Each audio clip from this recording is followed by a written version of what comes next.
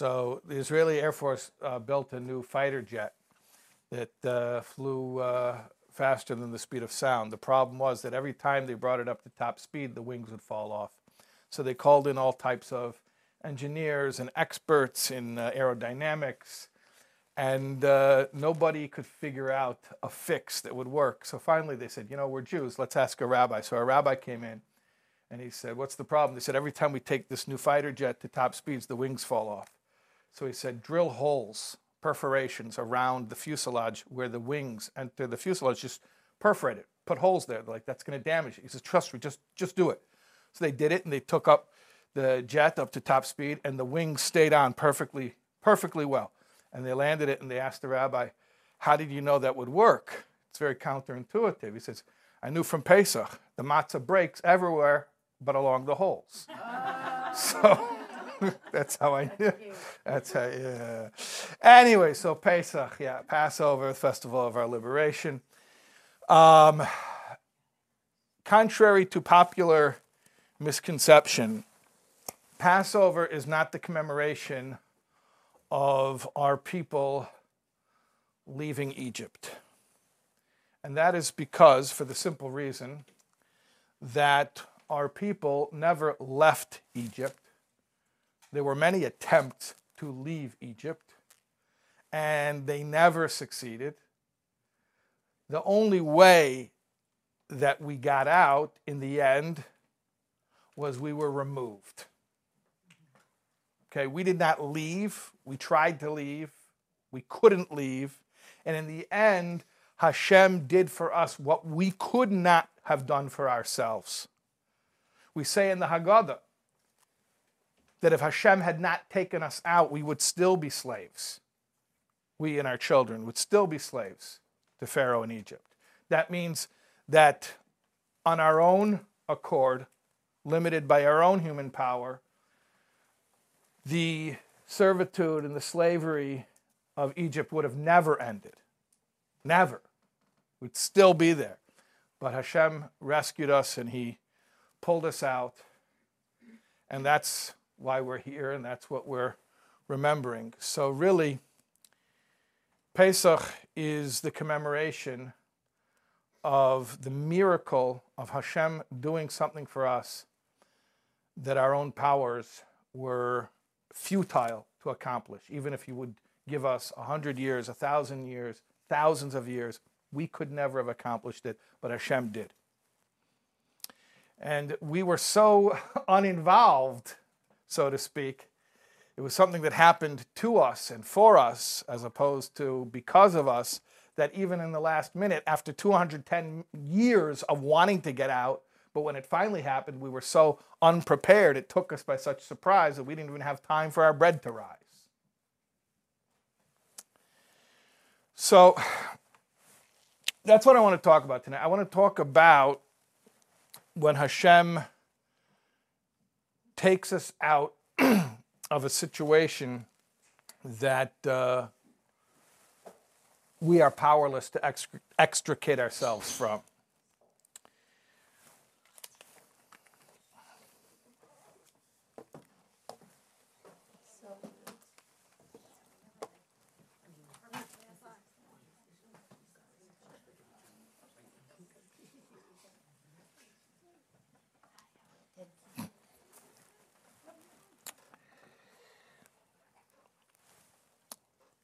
So, every one of us can relate to the idea of powerlessness in some context, because we're not all powerful. And what does it mean to experience powerlessness? It means not only to be in a situation that my best efforts are incapable of removing myself from, but even more so, real powerlessness means that my best efforts are counterproductive. You know, if you ever go in the jungle where they have quicksand, so the tour guide will tell you. I don't know if you ever went where they have quicksand, but Yeah. So they tell you if you fall in the quicksand, don't struggle, because actually what happens, you'll wriggle around and then you'll fall in faster. You have to just relax and wait for somebody else to pull you out. Yeah. Same thing if you fall in a grain silo, by the way. If you ever a grain silo. I know a lot of times the kids like to, actually in rural areas, it's like a thing that teenagers do. You climb up on the grain silo and get drunk, and then, but it's actually not funny because they fall in and then you fall on top of the grain. If you wriggle around, you just sink and drown in the grain. It's deadly. It's absolutely deadly. What do the guides tell you to do when no one's around in your So don't go into the jungle when no one's around. Don't go by yourself. No. Yeah, yeah. Or I'll give you a more maybe a more benign example. But you know those we used to call them Chinese finger traps. Oh yeah. Yeah, you put your fingers in there and you pull on it, it actually gets tighter. So that's real powerlessness. It's where my best efforts not only don't improve my situation, but make it worse. Yeah, yeah. So when I'm in a kind of situation like that and somebody tells me, hey, cut it out, like stop doing that.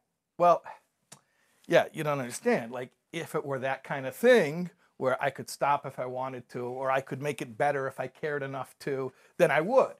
But here's a situation, which sometimes happens, where it's not that I don't care enough. It's not that I'm not smart enough. It's not that I haven't worked hard enough. It's not that that I don't have enough remorse or self-awareness. I do. I have all of that. And the harder I try to get this thing under control, the more it controls me. And the more collateral damage and the more disaster. And there's really nothing that I can do on my own power to remove myself from it. I need to be removed. I need to be taken out. I need a power greater than myself to pull me out of there. And that's Pesach. That's what Pesach is. That's what we're remembering and reliving every year. So let's try to relate to this, what this means on an individual level, not just on a historical, collective, national level, but for each of us as individuals living this story in our own way, in the present. Think about, try to imagine yourself when you're like 7 years old.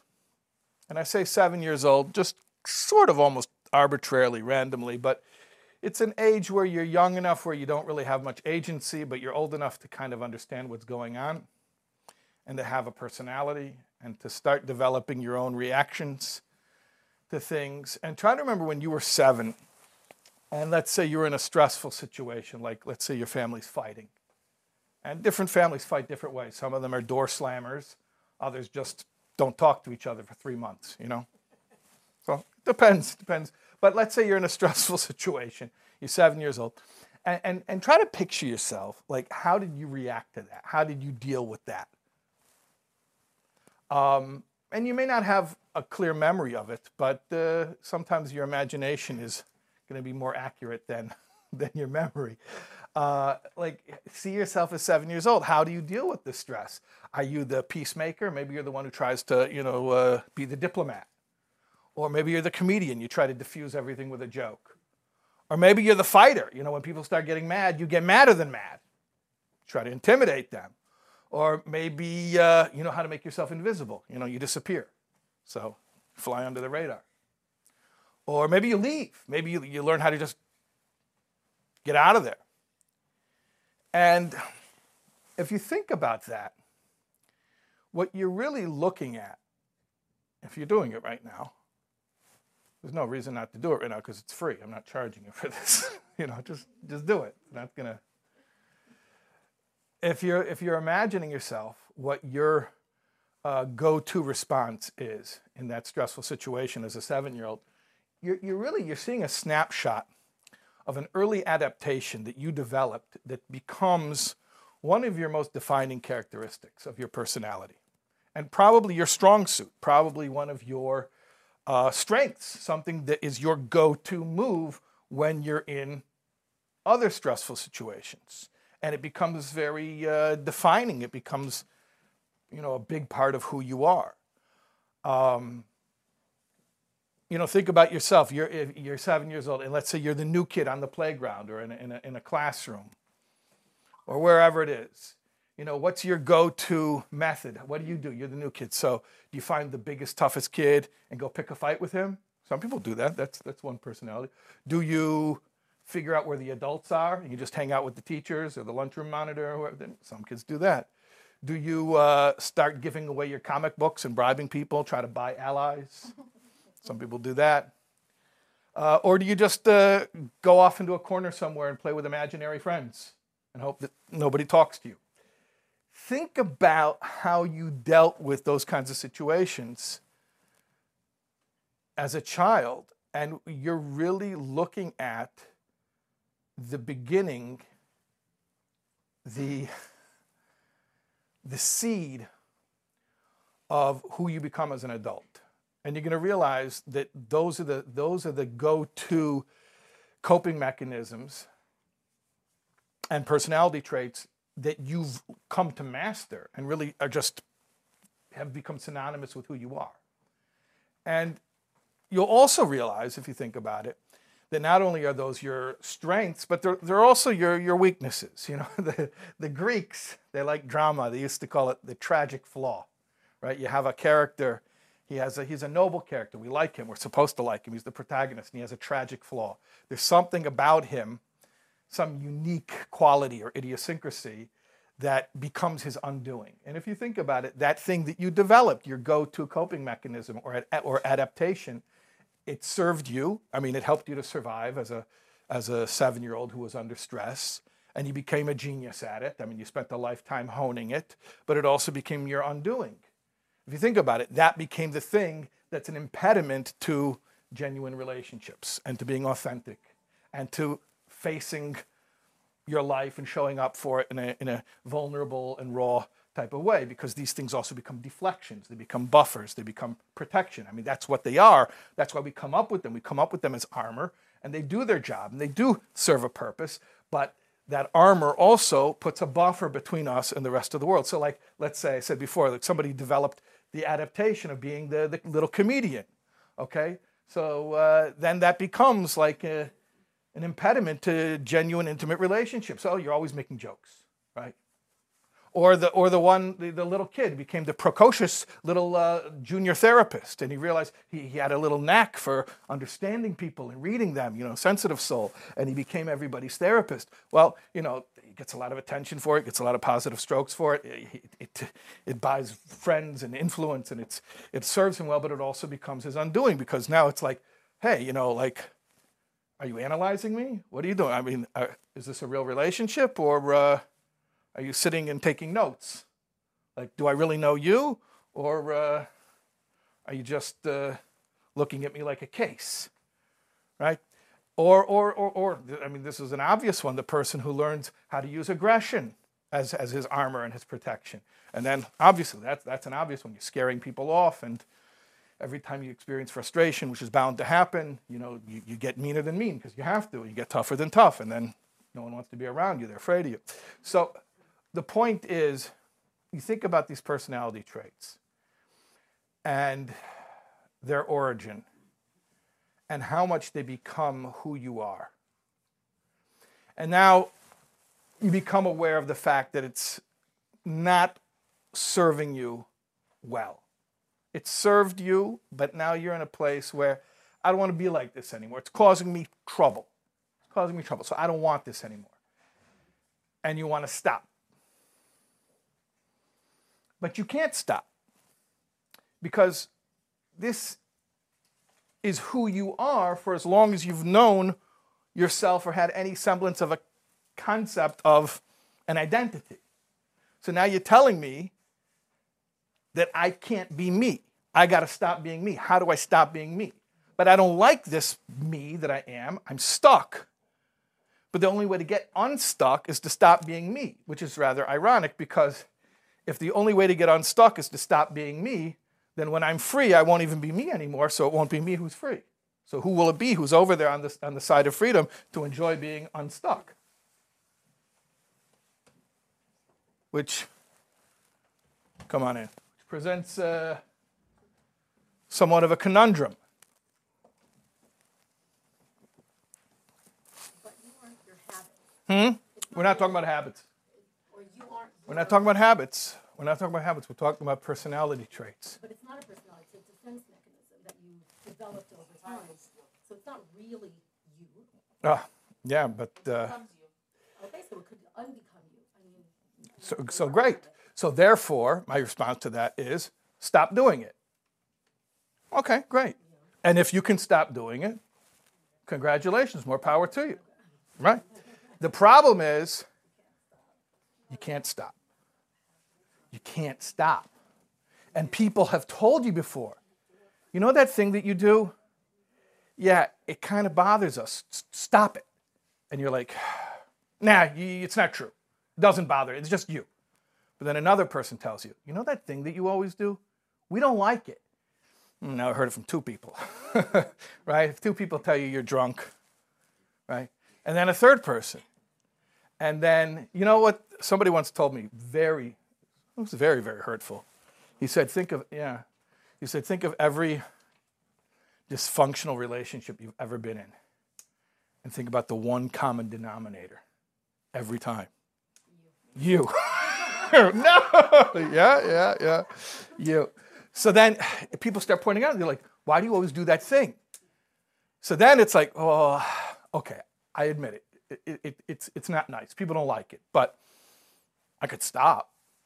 Okay, so stop. I will. And then the next day or week or month, whatever, give it time, you do it again. And someone's like, why are you doing that thing again? I don't know. What do you want from me? You want me not to be me? This is who I am. As long as I remember, this is how. Oh, so you don't like my personality. So that's like telling me you don't like my nose. What do you want to do? I should cut off my nose? I should stop having this character trait? This is who I am. I agree with you. It's not really who I am. But for all intents and purposes, I don't know how to extricate that from my existence. So for all practical purposes, this character trait, which served me well to an extent, that's why I picked it up in the first place, has become part and parcel of my identity to the extent that even when it's not serving me well and people don't like it and people have pointed it out to me and I have pointed it out to me and I can't stop it. Now there are plenty of things that you can stop. That's not Egypt. That's not Mitzrayim. That's not being stuck. If it's something you could stop, so stop. It's a bad habit and you want to stop it, so stop it. This is much deeper. This is, I want to stop, but I don't know how to stop and still be me. Who will I be without this? And if you think about it, I mean, you really want to talk about this being stuck, the quicksand, the irony of it, the catch-22. When I realize how bad it is and how much people don't like it and how much it's undermining my own hopes and goals, that stresses me out. And you know what I do when I'm stressed? I do my go-to thing. Because, right? So if I'm the guy who always has a smart answer for everything, always wants to philosophize, right? Gets cerebral. Because whatever, you learned that at a young age that if you want to get people off your back, you just outmaneuver them intellectually, okay? And then people start pointing out, well, there's an expression, to a person who only has a hammer, everything looks like a nail, right? So if that's the tool you have, so you try to use that tool on everything, even when it's wildly inappropriate, right? So somebody says to you, or your spouse says to you, I want to talk about our relationship. And you look at it like a debate that you have to win. And if I have a smarter answer, so I won. So you have to agree that everything's fine. You can't have problems. I just proved to you that you don't. You can't have any complaints. I just won the debate, right? So let's say that's your go-to thing and somebody points out to you how destructive it is. So now I'm feeling threatened. I'm feeling insecure. Well, darn it, what am I going to do? I know what I do really well. I go into my cerebral debate team mode, and then I do more of that. And that's just an example. It could be anything. It could be the person who disappears when there's stress.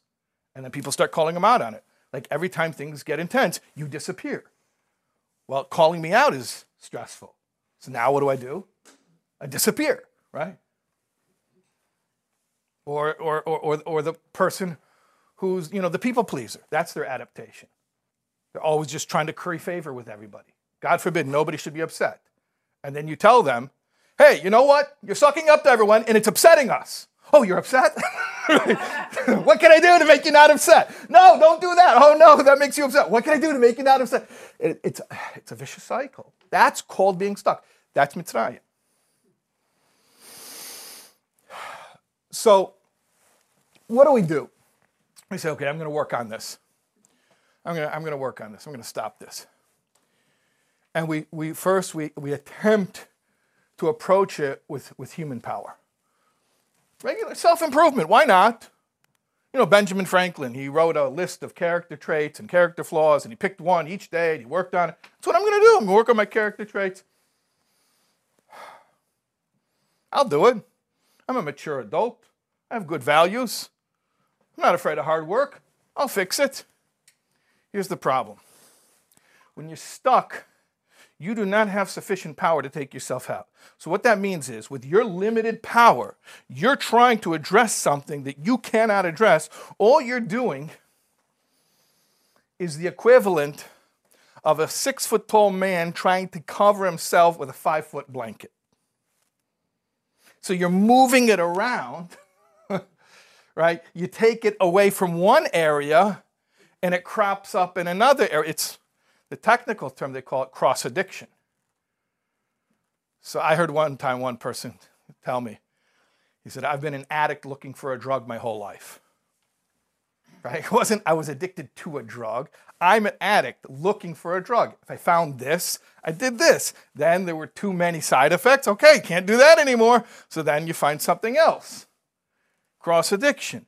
So also with emotional addiction, with emotional adaptations, defense mechanisms.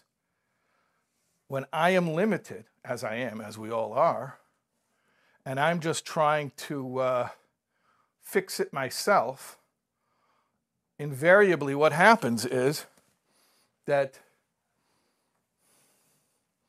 as soon as I get one area of life under control, it exposes a whole new area, a new front, a new battlefront. And it becomes exhausting.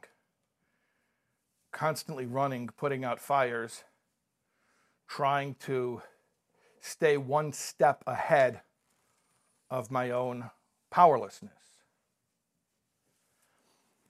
And eventually, hopefully what happens is I give up. And I realize the futility of what I'm doing. Now, some people can keep up this racket for a lifetime and never give up. That's heartbreaking. That's heartbreaking. There are some very tough people who will martyr themselves to remaining loyal to dysfunction for a lifetime or multiple lifetimes, intergenerationally sometimes, and never give up. But hopefully what happens, Well, I don't know if it's comfortable. It's terribly uncomfortable. It's that to stop means to give up the thing that I think is protecting me and has been a protection to me. So to stop means to let down my armor, let down my defense mechanism, and be vulnerable to death. From my ego's perspective, letting go of this means just free fall. You're falling into the void without a parachute. and you don't know where you're going to land. And I won't let you do it. The ego, the self-preservation instinct says, I don't care how dysfunctional our life is. I don't care how miserable we are. And I don't care how much we're hurting people. I do care, but I can't care. I'm not going to let your ego die, because then you'll be nothing. And you get to a point where you say, you know what? This can't continue. And you surrender. And you say, I'm ready to let go of everything I think I've known about myself and find out who I really am, without any protection or adaptations or defense mechanisms. I'm ready to meet my true self, whoever that is. And it feels, to the ego, it feels like death. And it's the scariest thing in the world. To release my character defects, which are my defense mechanisms.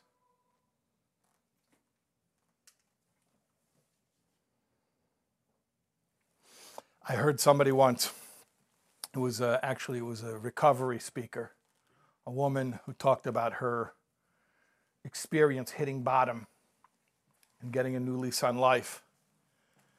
And she said that when I look back at my life, at all the dysfunction and all the wreckage I caused to myself, to others, and I can look back now and I see all the times where I was terrified because my life was falling apart. I now see, in retrospect, and in sobriety, I'm able to look back and see all those times when I was terrified because my life was falling apart. It was actually that my life was falling into place. But I had to become comfortable with the falling. So we want to hold on tight. We want control, which we delude ourselves is safety. As painful as it is, we hold on tight. And eventually we have to do the most counterintuitive thing in the world, which is let go and let God, or some people say let go or get dragged. And admit that our power is not enough here. And it's not because we're not good enough or smart enough or hard enough workers or have a good enough moral compass, because we are all that and we've done all that. We've tried all that. And there's just certain things that are impervious to limited human power. And the only way out is to be removed. Hold on tight. Hold on tight to the ride. You ever wonder why some people, and I stress the word some people, go to therapy and come out as bigger jerks than when they went in? Because they have less money. Wrong therapist.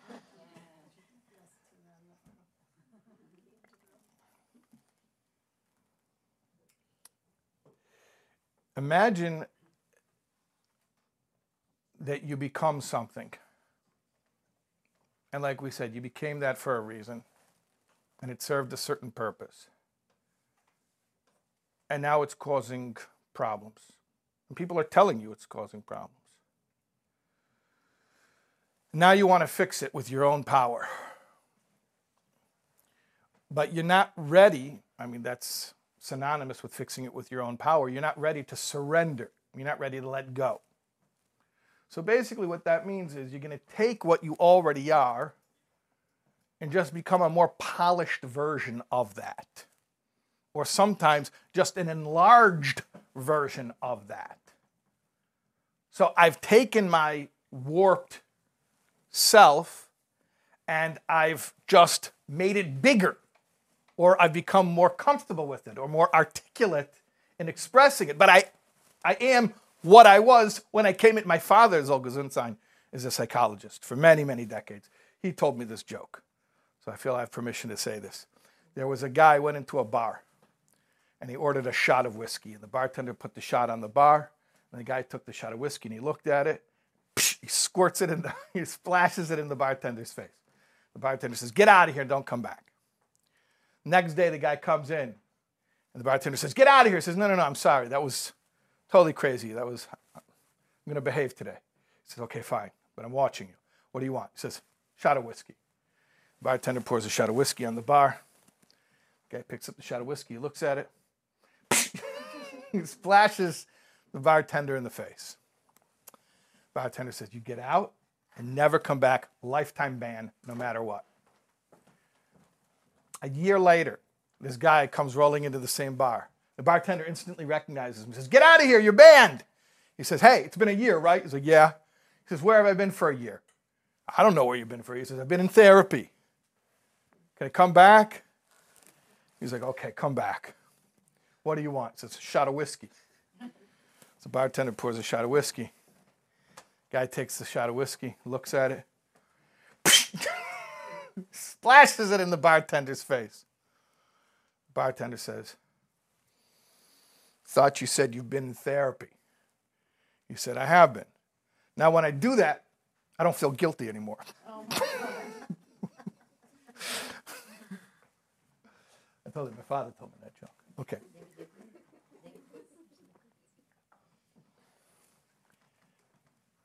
Chassidus talks about a seed, the metaphor or the allegory of a seed.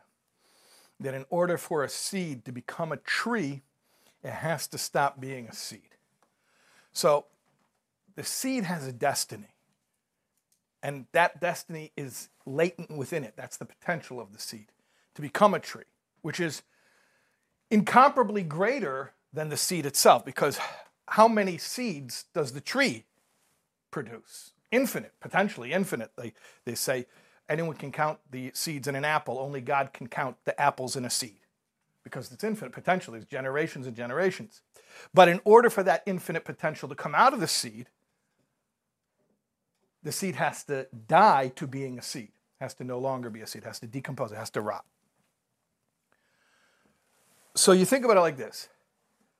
I am who I am, and I just want to become a better version of who I am, or a more polished version of who I am, or a more presentable version of who I am. In other words, I'm a seed, and I'm never going to stop being a seed. I'm going to continue to be a seed. I'm going to cling to that. But within being a seed, I'm going to try to be a better version of that.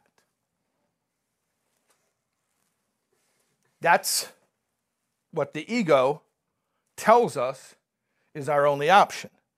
You're going to continue to be you. You're not going to let go. You're not going to experience ego death. But you're going to improve yourself and become a better version of you.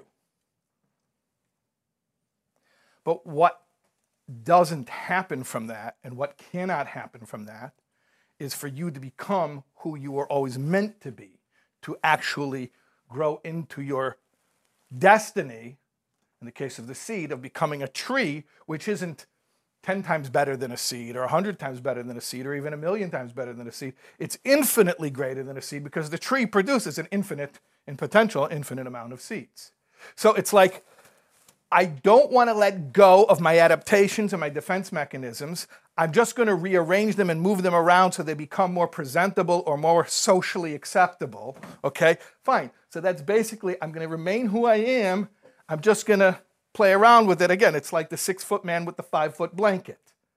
So I'm just going to cover this thing because this is causing me too much trouble. I'm going to cover that thing because it's causing me... 5-foot man is okay because he's not covering his head. Then what do you do about the monsters? If you're not completely covered, the monsters can get you. You have to show them respect. You don't know about that? No, thankfully no. Okay, Baruch Hashem, now I gave you a new thing to worry about. Does this spiritual self-cleaning, What? Does the spiritual self-cleaning apply to the Benoni? Don't have... Because I'm having a really hard Okay, time. hold on a second. Everyone should hear. Okay. Okay. No, I should Just asking me the Tanya. We have a beautiful question that is based on, see, unfortunately, not everyone here is a full-time learning full-time. Yeah. Every time you tap into your potential, you can. Right. So the problem is that not everybody was there at 11 a.m. at the Tanya Shir. So, okay, but without giving the whole Tanya Shir, not only the whole Tanya Shir, 23 weeks of Tanya Shir, because we're around the 23rd week already. Okay, at any rate, let me just, okay. So, what is Pesach? Pesach is where we completely surrendered, we completely let go, we completely admitted our own inability to improve our lot and to change our situation. And we allowed a power greater than ourselves to do for us what we could not do for ourselves. Now, interestingly, after we're rescued from Egypt, we begin the self-refinement process called Sfiras HaOmer, 49 days of counting days, but also each day represents another subset or quality of our psyche. But we do not begin to work on ourselves. We do not begin the work of character refinement until we've been pulled out of Mitzrayim. Mitzrayim is the biblical name for Egypt. And it also means Meitzarim. It means tight places or strictures. In other words, it means being stuck. So when we're stuck, self-improvement will not work. It's only counterproductive. It's like taking your warped personality and just making it bigger or shining more light on it or polishing it or doing whatever it is to try to make it look more presentable. So when you're stuck still, character refinement and self-improvement is actually counterproductive. What then is the solution when you're stuck is to admit that you're stuck. Stuck means my work is counterproductive. His work is the only thing that is going to help. And therefore, my role has to be that of unconditional surrender. And that is precisely what happened in Egypt. There's a verse in Shir HaShirim, in the Song of Songs, where King Solomon explains this process. Song of Songs is written as a love poem between a man and a woman. Hashem is represented by the man and the Jewish people are represented by the woman. So there's one line where the woman says to the man, Mashcheni acharecha nerutza haviyani melech hadorav. King Solomon says this beautiful love poetry. So what does it mean? Mashcheni means draw me, pull me, schlep me out of here. Acharecha nerutza, we will run after you. Haviyani melech hadorav, the king has brought me into his innermost chamber. So Chassidus explains that this is 3 phases, 3 months actually, Nisan, Iyar, Sivan, or 3 times in the Jewish calendar, 3 observances, Passover, counting of the Omer, and the anniversary of the revelation at Sinai, on Shavuos. And what are these 3 phases? The first one is, I'm stuck. I'm in Mitzrayim, Meitzarim, strictures, tight places. My work is counterproductive. I cannot get myself out of here. So I surrender and I say, Mashcheni, draw me, pull me.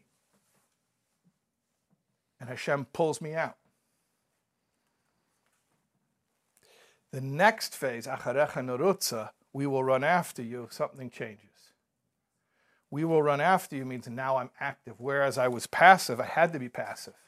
In the first phase, my actions were counterproductive. My only way of participating in it was through surrender. So I surrender and I am passive. The second phase, after I'm removed from my stuckness, now I can start to work. Acharecha nerutza, we will run after you. That means self-refinement. We start doing the work of self-refinement. And that's why it's also plural. Now it's we, because the 2 souls. Now you got your Tanya reference. Because, I'll give you a little Tanya reference. Because at first, when I say pull me out of here, pull me, singular, that means just my godly soul. My animal soul, meaning all the survival instinct adaptations that haven't been serving me well, I ditched those in Egypt. I cannot take them with me. Yeah, that's the ego death. I abandoned that stuff. I cannot bring it with me. And I'm naked now because that's what I used to learn how to survive in this cold, cruel world. But I'm not trying to survive anymore. I'm just surrendering. I'm letting God take care of me. So that's the first phase. Mashcheni, just pull me out of here. Then when I put, and just with the godly soul, the animal soul, meaning my personality, everything I thought I knew about myself was left behind. Now I'm in phase two. Phase two, I start to slowly regain a personality. I get back my animal soul. And on the first day is chesed shebechesed, and the second day is gvura shebechesed, the third day is tiferet shebechesed, and so on and so forth.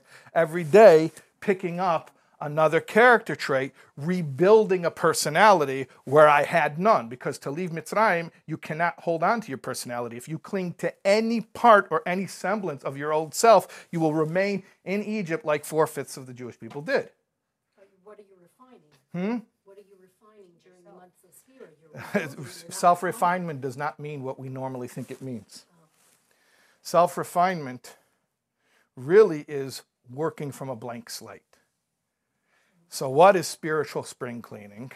That was the title of the whole thing. Is letting go of those attachments to the false self, to the survival mechanisms, and allowing yourself to face your greatest fear of not even knowing who you are, not knowing how to defend yourself, and realize that your only protection is Hashem. That's phase 3. No, that was phase one. Phase two is now you start to build a personality, a real personality, not based on the lie that you believed in when you were a child, when you didn't know any better, which is I have to take care of me, but now a new mature adult self-concept based on the idea that Hashem is taking care of me. So being stuck is a prerequisite to get So to being stuck is a prerequisite to becoming your true self. So really, the whole hitting rock bottom was to precipitate the ego death so that you could have new life. That's the paradox, by the way, of this week's Parsha, Metzora. Usually Metzora is a double Parsha, Tazria Metzora. The Rebbe pointed out that it's an oxymoron because Tazria means conception, like birth. Metzora is a disease which our sages tell us is choshev kames. It's like death. So birth, death, how do you put the two together? It's like complete incongruity. So what's the answer? That in order to become born and be your true self, you have to allow the false self to die, which to your ego, ego, edging God out, feels like the scariest thing in the world. So you just got to pray that the dysfunction becomes painful enough that you're left with no choice. Because the worst thing that could happen to you is the dysfunction is just painful enough to be able to bear it for the rest of your life. That's the worst curse. The best gift is when everything comes crashing down. And it rises to the surface. And then, like I said before, when it all falls apart, it's falling into place. Or another thing they say, when you're down to nothing, God's up to something, right? Yeah. So you have to allow yourself to experience that. We didn't mention phase 3, as the king has brought me into his innermost chamber. I mean, that is union, that's intimate union with God, which happens in the final phase, where you get a real personality, and now it serves you well, because it's predicated on the fundamental belief that Hashem is taking care of me. And now my personality is no longer in conflict with God, it's aligned with God. And that's the intimate union the king has brought me into his innermost chamber.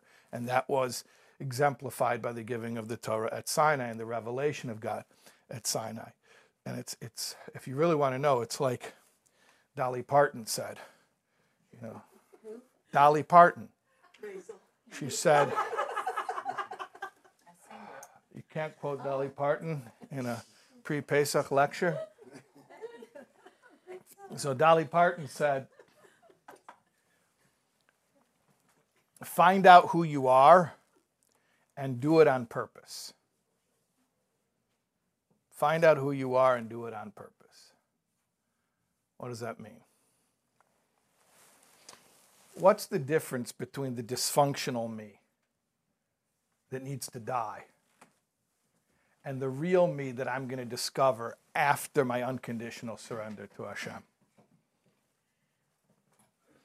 All of those skills that I picked up in the past, all those strengths that I learned that weren't serving me well because they were a double-edged sword, I had to be ready to completely let go of them and to say, I'm not going to protect myself anymore because God is going to take care of me and I'm surrendered to His will. But what happens afterwards is that now I find that those skills that I developed, I'm no longer compelled to use them. I don't have to be the funny guy or the smart guy or the tough guy or the whatever it is that I thought I had to be in order to survive in this cold, cruel world. I don't need to be any of that stuff because I've surrendered. And Hashem is taking care of me. But now what I realize is, as a servant of Hashem, hey, I've got this skill set. Now, it's not for me anymore. I don't need it for me. Hashem's taking care of me. But I've got this skill set that I learned. Now I can use it to serve Hashem. So that's what it means. Find out who you are and do that on purpose. The things that you learned how to be because you thought you needed to learn how to do that to survive, you realize you don't need that in order to survive. Hashem is taking care of you. But now that you know how to do all that stuff, now do it to serve Hashem's agenda. So if, or don't do it. And what it means, if you're really doing it for Hashem, that means that if Hashem doesn't need that from you right now, then you're not going to be of shpilkas, like we say. Well, when do I get to be the smart guy again? No, it's okay. Nobody needs that right now. Oh, okay, no problem. But when it is called for, when it does advance Hashem's agenda, when it adds to the glorification of Hashem, then I'm the guy who knows how to do that. But I'm not doing it anymore because I'm compelled to do it because that's the only way I know how to feel safe. And I'm not doing it anymore because that's the only way I know how to have an identity. No, I let go of all that. Hashem's taking care of me, and I don't need those adaptations to have an identity. My identity is that I'm a child of God. But I know how to do those things from my old life, before my ego died. So now let me use them to serve a higher purpose. What's the timing of this spiritual self-improvement? When should we be doing that? That's a good question. When should you not be doing it, should be the question. So, Can I just ask you a question? yeah. So are you saying that, like, let's say you're either you escape or you're a people pleaser? That was one of the examples. So in order to, you want to not be a people pleaser, but then you are a people pleaser for Hashem. Is that what you're saying? You get rid of that, but then Okay, you can so you're using the word people pleaser, which has an inherently negative connotation. Let's strip the inherently negative connotation and say like this. Let's say, very good. So yeah, exactly. So let's say you learned how to make people happy. Right. But in your old model, you were making people happy because you felt, ultimately for you. Now you feel like a martyr, but really it's selfish because it's all about your own survival, your own protection. And this is my skill. This is what I've got. I know how to make people happy. And if I don't make them happy, I'm going to die. Okay, so now I have to do it. It's like an addiction. It's a compulsion. I have to do it. Okay. Then I realize, you know what? I don't have to do it. I'm okay. I won't make everyone happy, and I won't die. And I will be me. In fact, I'll be the real me. I'll be the genuine me. And everything will be fine. Okay, now that everything's fine, hey, you know how to make people happy. Could you do that, but now do it because it's the right thing to do, not because you're terrified of what will happen if you don't? Now you're actually free because you have the skill, but you're using it because you're choosing to use it for a higher purpose, not because it's your instinctive survival mechanism that you think you have to use in order to protect yourself. How do you know the difference? How do you know the difference? Can I just say, Yeah. if you're doing it and you're expecting something in return that will benefit you, No, but if then people you know please, the I not difference. expect anything in return. You could just be a people. I'm saying to some No, you're a people person. If you're pleasing people, you expect something in return. Either people call you nice, or you're, you have a certain reputation, or you're a martyr. let me make it very, or very clear. It's you. So if you're a people pleaser and you're nice to somebody and they still hate you, that'll keep you up at night. If you're a God pleaser and you're nice to people and they still hate you, you can sleep well at night. You sleep very well at night because I did the right thing. You don't sleep very well because you're hated. But you don't care anymore Because it's not you. because I don't need, let's say I was a person who my entire life was based on approval. And if I didn't have that, I would do anything. I would compromise my morals and principles in order to get that. And then I let my ego die and I said, I don't need that anymore. Okay? So I stopped doing it. But here's the beauty. It's a skill that you were given for a reason. You know how to do it well. Go back and do it again. Just do it for the right reason now. Do it for a higher purpose, not as an adaptation. But they say do everything for Hashem. Do everything for Hashem. your And not survival. just any old thing. The very same things that you learned how to do and became your character defects, and you did it for sick reasons, now, knowing that you have a brand new life, go back and use those skills for beautiful reasons, for selfless reasons. Without the fear, and without the compulsion, and without the feeling that if I don't do this, I don't even know who I am. I don't need this anymore for an identity. I have an identity. I'm Hashem's child. That's my identity. That thing I do, it's a thing that I know how to do. And if it adds to the glory of God to do it, I'm willing to do it. But I don't need to do it. And if I don't ever do it again, I'll be at peace. If I don't ever get to use that tool again, I'm okay, because that's not who I am. It's just a thing I learned how to do. I'm really rushing to get put to my next live stream. We So- come to the Seder as slaves. This whole mentality is totally antithetical to a slave mentality. Well, the end of the process is complete freedom. Right. So when are we Yeah. doing this? At the Seder? We're doing all this spiritual cleaning at the Seder time? Start now, Okay. And finish the Never and end. start now, Starting. okay, Start right now. finish tomorrow. and beat the Passover rush. Yes. And by the time you come to the Seder, Right. you'll just be an observer. You'll show up to the Seder and you say, Baruch Hashem, Pesach came early. I did it already. Yeah. Okay, I got to wrap up over here because I got to get to my next live stream. I'll tell you a quick story. This is a story that I've told before in the 5 towns, but I'm going to tell it again. Anyways, there's a guy driving down the highway and he's depressed and he says, God, I hate my life. And all of a sudden, he hears God say, what? What do you say? He says, what? Oh, God's listening. He says, yeah, I hate my life. I want a new life. And God says, well, you're in luck.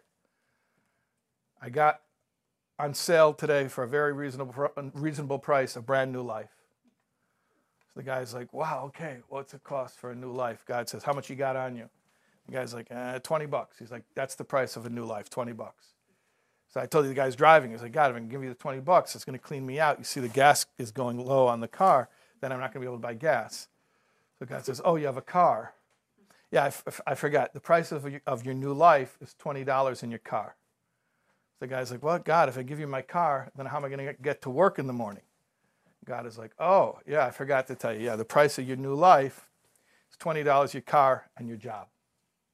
He's like, well, if I lose my job, how am I going to pay the mortgage? God's like, oh, a mortgage, that means you're a homeowner, you have a house. Yeah, okay. Yeah, the price of your new life is $20 your car, your job, your house. Guy's like, God, if I give you my house, where are my wife and children going to live? God's like, oh, wife and children. Yeah. Okay, you want a new life? You're serious? Then this is the price. This is what you're going to have to give up. Your $20, your car, your job, your house, your wife, your kids. At this point, the guy realizes every time he opens his mouth, it gets worse. So he's going to shut up. So God says, okay, give it over here. Now, God says, there's one more thing I want from you. One more thing. You got a problem with that? The guy's like, because he doesn't want to talk. He's afraid. He knows he's just digging things deeper. So the guy's like, So God's like, okay, here's what I want from you. You see this $20? It's not your $20. It used to be your $20. It's my $20, God says. I want you to spend it, but it's not yours. It's mine. So you have to only buy things that I want bought, God says. He says, you see this car? You used to have a car just like this, but you don't anymore. It's my car, God says. But I want you to drive it. But since it's my car, when you drive it, you can only go places I want to go. You see this job? It's not your job. It's my job, God says. But you should show up there for me, and that means you have to conduct business the way that I want business conducted. You see this house? It's not your house. It's my house, God says, but I want you to live in it. But it's my house, so you can only use the house the way that I want God's house to be used. You see this wife and children? God says, they're not your wife and children. They used to be. They're my wife and children, God says, and I want you to treat them accordingly. Can you do all of that for me? So the guy says, God says, very good. So here's your $20. Here's your car. Here's your job, here's your house, here's your wife and your kids, and here's your new life. What's the difference between your old life and your new life? God. You have to prove you deserve it. Whose is it? Who does it belong to? So even my character defects, when they're mine, when they are me, when they are the ego trying to survive, that's called Egypt, Mitzrayim, Mitzorim, strictures, being stuck, and I'll never get out, not by human power. But God takes me out because God is graceful and good and kind. And then when I'm out, I have all these things I learned how to do. But I don't have to do them anymore. I'm not compelled to do them. I won't die if I don't do them. I'm not afraid of not doing them. I won't lose my personality if I don't do them. But God put these things in my life, and He must want me to use them. After all, they belong to Him. They're His. And that's a completely new life. That's a completely new life.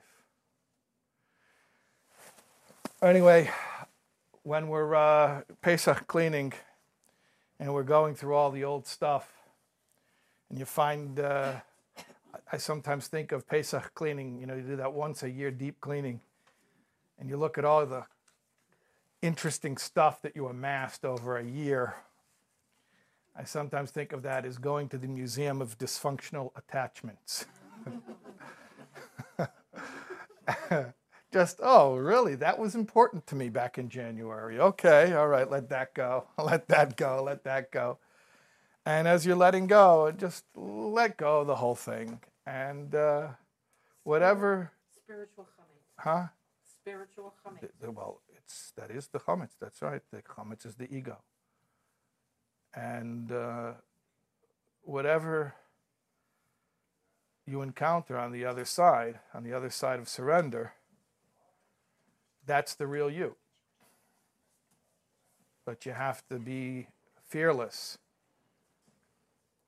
You have to be fearless in order to get over there to that side. You have to be ready to give up being everything that you've ever known that you were in order to become who you truly are. Okay, I got to run. Thank you, Rabbi Taub, and looking forward to